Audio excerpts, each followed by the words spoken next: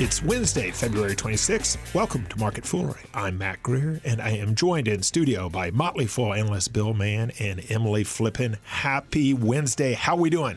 This is my daughter's 18th birthday. Is that right? Whoa. Yes. Wow. Yeah, so happy birthday to Allie. So we had a very kind of happy morning. And yeah, so we're doing great. You didn't kick her out yet? You didn't immediately wake up, happy 18th, get out of the house. That's a big birthday. 18 that's big. Yeah, she's it is what, big. like 4 or 5 years away from being able to rent a car? Or? I don't know. I don't know why I said that. Okay, so we've got lots to talk about. We've got big news at Disney. I would say surprising news at Disney. Yeah. We're going to talk some Lowe's and Virgin Galactic space travel. Who doesn't love space travel? So far, I'm not convinced. Okay. Yeah, okay. Well, we're going to get to that. I mean, for me as an experience, I don't think it's Okay. Well, that's a good tease for what's coming up. But we begin with the coronavirus. Now, the market opening up on Wednesday. Yeah. So a refreshing change. Now, we're taping this midday. We're cured. It's done. We're taping this midday Wednesday. Yeah. President Trump and the CDC will hold a news conference tonight. Mm-hmm. But on Tuesday, CDC officials urging the public to prepare for the spread of the coronavirus within the U.S. Yeah. Bill Mann, what do you think?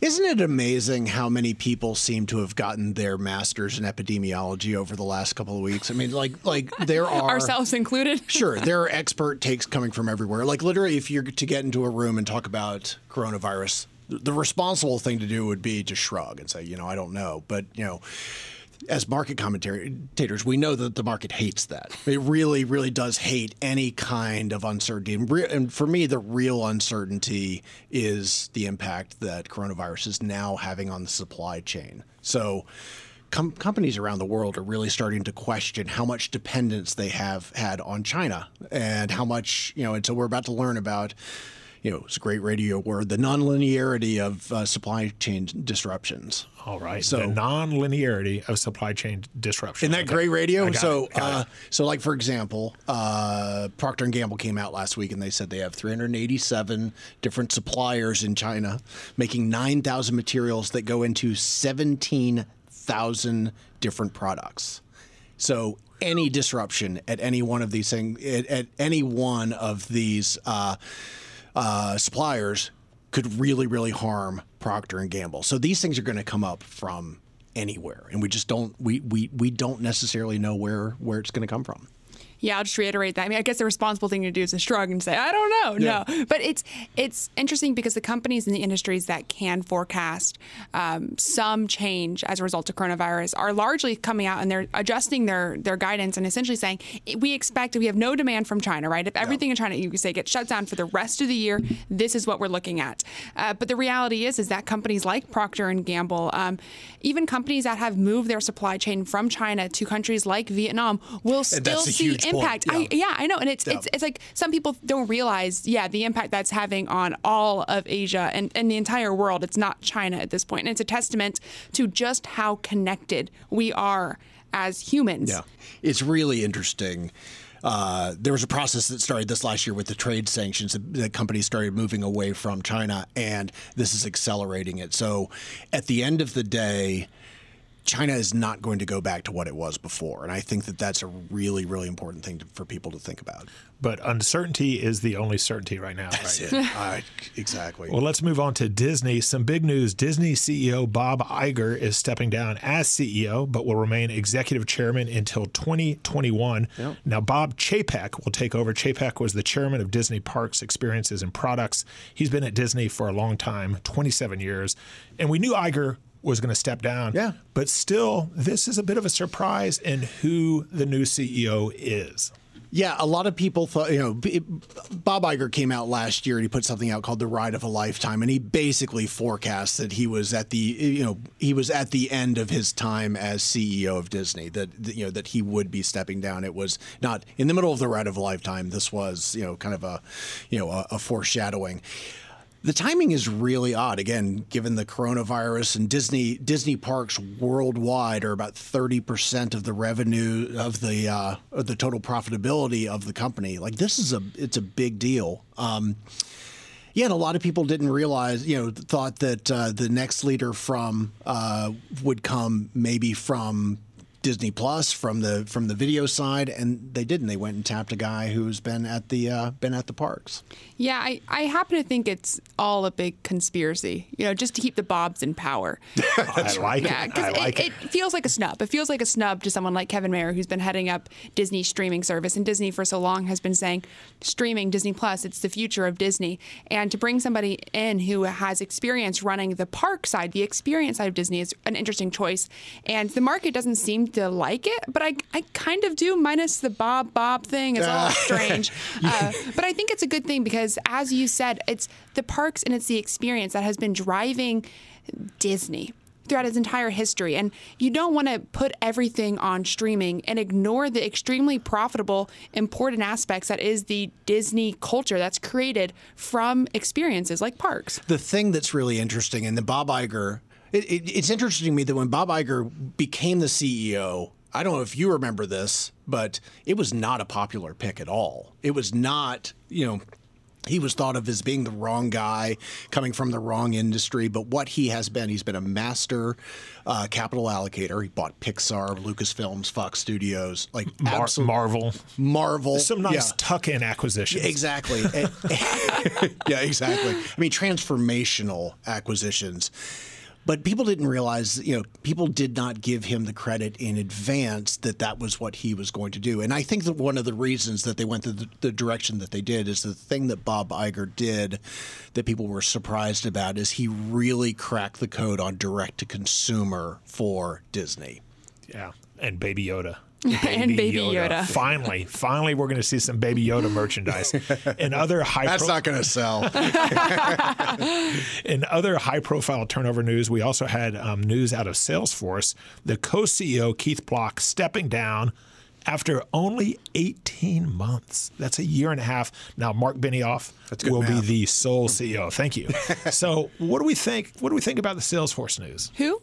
Keith Block? Right. Yeah, right. I mean, come on. Salesforce has always been about Benioff. That's kind of been their guiding light, I guess you could say, as a company. So I'm not sure if this really changes the needle at all. The co-CEO thing really never works. I actually went back. I went back because I asked myself the question, when has co-CEOs been a successful idea? Like, give me some examples. So I went back and I looked and I did a search on the Google machine. Okay. And I got an article from Chief Executive Magazine, which is a real thing, from 2012, talking about Research in Motion's decision to get rid of their co-CEOs. And they listed a couple of successful ones. Keep in mind, this is from 2012. So one of which was Chipotle.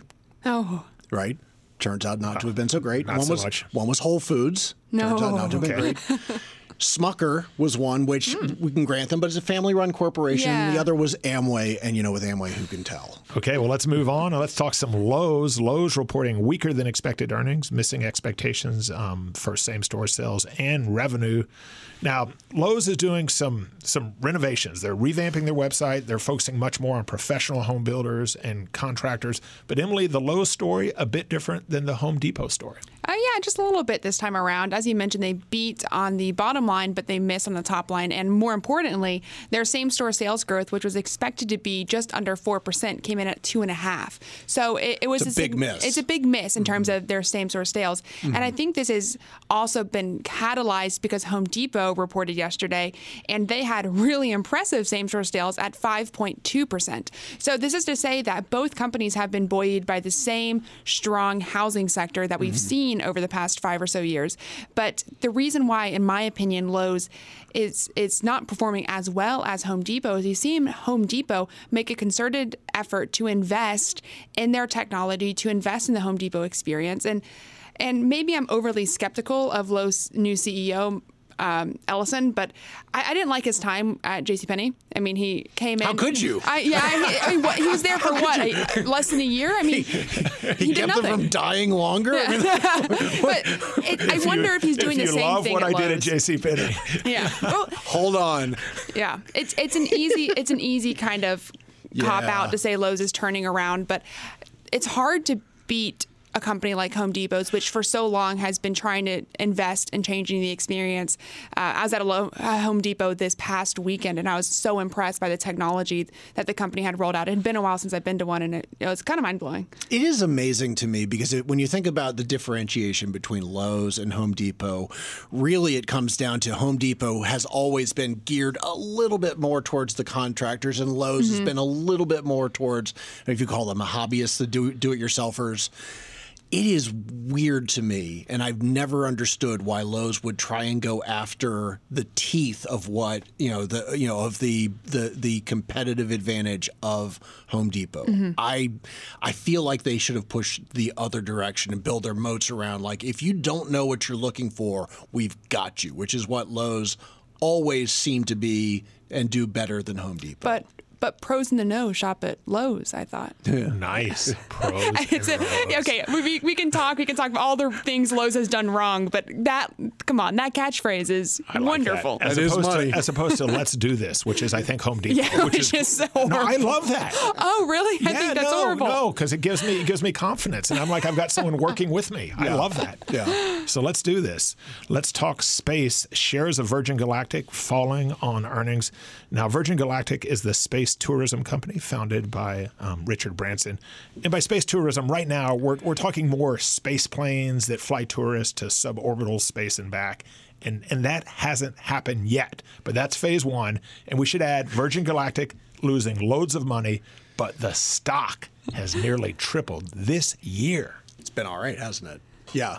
The first in orbit flight they have is probably their share price. Nice. Okay, so what do we think? What do we think about the business? Yeah, I'm getting such a good chuckle seeing the stock fall on quote earnings, right? Like, what are they reporting? And there's not much to say here. The business hasn't proven itself out, and honestly, nothing that Virgin Galactic said in this call really should move the needle for anybody who is buying Virgin Galactic stock at this point, because what you're doing is you're buying in a belief of the future of space travel. It could be 5 years in the future. It could be 15. We don't really know. But Virgin Galactic said they had almost 8,000 people who have expressed registrations of interest in potential commercial space flight. What they're doing is literally the only statistic. Yeah. Oh, yeah. And they're starting to accept like $1,000 deposits for people who are. It's fully refundable, but for people who are looking to potentially take that space flight, it's almost a Tesla strategy, except for if that Tesla costs $250,000. Okay. Well, speaking of $250,000, let me add that since 2004, Virgin Galactic has said that more than 600 people have reserved flights ranging from anywhere from 200,000 to 250,000. I guess it's 200,000. That's coach. I guess. Yeah. I guess no snack. And I can't use points, right? Right. No snack. You know, on a price to awesomeness ratio, I think that Virgin Galactic is pretty cheap, but that's literally that's the only metric I can think of that matters, at this stage in their, in their growth. I mean, if you either believe in the future of space travel or you don't. And 8,000 people who have signed up, and that's interesting to me. But otherwise, I don't know what they would report. They don't have revenues. They don't have, they certainly don't have profits.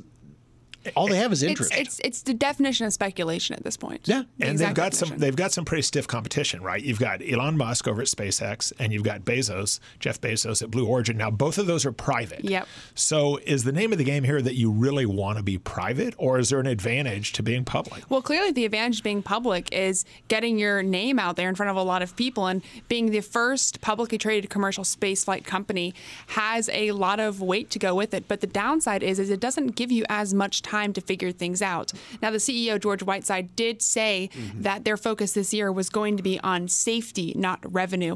And it's a testament by not having flights. Oh, exactly. But the thing is Blue Origin or SpaceX, they could potentially have a disastrous launch. And it would be bad. It would be a setback. But they could continue as companies. Virgin Galactic, they mess up once, they will be destroyed for that. The difference between them. I mean, if you got Branson's backing, but he doesn't have the pockets that Musk has. He doesn't have the pockets that that Amazon has. So I think that they probably they're public for a reason. I mean, companies go public so they can tap the public markets for additional equity, which all of these will need. But they've got a different funding strategy than the other two. Okay, I'm going to count you as both very pessimistic. Not even cautiously pessimistic. Wait, I have totally misled everybody listening then, because I love this company. I'm so sorry. I'm 25 years old. I did a poll in the Rule Breaker Investing podcast a few weeks ago, and I asked them, in my lifetime, does somebody who's making a good living, say more 6 figures, but not ridiculous, not $250,000, somebody making 6 figures, will they be able to, in my lifetime, reasonably buy a vacation into space? Right? And every single person said yes in that room. Yeah. And you know what? I'm not sure if I know what to think about the stock price right now, but as a company, when I think about the future, I can't help but picture that. It might be foolish with a little f. Okay, so that's a fair distinction. I mean, we all get excited about the potential here, but that's different than saying that you should invest in the stock right now. I think that it's speculation. I said it before. If you're buying shares of Virgin Galactic, you're not doing it because you're doing it based off some fundamentals of the company. You're doing it off a belief. You're almost not buying a company. Yeah, you're almost buying faith. Yeah, you're exactly, and that sounds very very trippy, but it's true. And by the way, I actually gave credit to Amazon for Jeff Bezos's investment in Blue Origin. So I'm sorry about that. This is not a new subsidiary for Amazon. But yeah, that's exactly right. I mean, the fact that those two are also in the game in some ways gives a little more credibility to Virgin Galactic as a concept. Okay, last week, Emily, you talked about using a Groupon to go skydiving. So I want to, in a similar vein, okay, and the big category is high-risk adventures. Emily, Bill, are you interested in going to space? What would it take? 100%. It would be fantastic. I don't know that I would pay $250,000 to do so. So that feels to me like money that could be better applied elsewhere. How many people do you need to see go into space successfully before you would be comfortable? At least one, right? Definitely at least one. No, I think I would even be willing to be on the maiden voyage. The maiden voyage. Wow. Okay, Emily. I think it would probably take, at this price, a coupon for like $100 off from Groupon for me to take Virgin Galactic up on this offer. I like $249,900. Sold. You are making money. Okay, so let's wrap up with the desert island question. You're on a desert island and you have to own one of these stocks for the next 5 years. We're going to leave Salesforce out of it because we didn't really hit Salesforce. So let's go Disney, Lowe's, or Virgin Galactic. You know what? I want to come back to this in 5 years, and I'm going to say Virgin Galactic. And I don't if you tweet at me in the next year about Virgin Galactic's performance, I will not respond. But 5 years from now, I think Virgin Galactic could be something great. I think that's the answer too. Although, since you're on a desert island, you really could end up with flat nothing with Virgin Galactic, which for the other two is extremely unlikely. Okay. That's true. Well, we will keep an eye on it. Bill and Emily, thanks for joining me. Thanks, Matt. Thanks. As always, people on the show may have interest in the stocks they talk about, and the Motley Fool may have formal recommendations for or against. So don't buy or sell stocks based solely on what you hear. That's it for this edition of Market Foolery. The show is mixed by Dan Boyd. I'm Matt Greer. Thanks for listening, and we will see you tomorrow.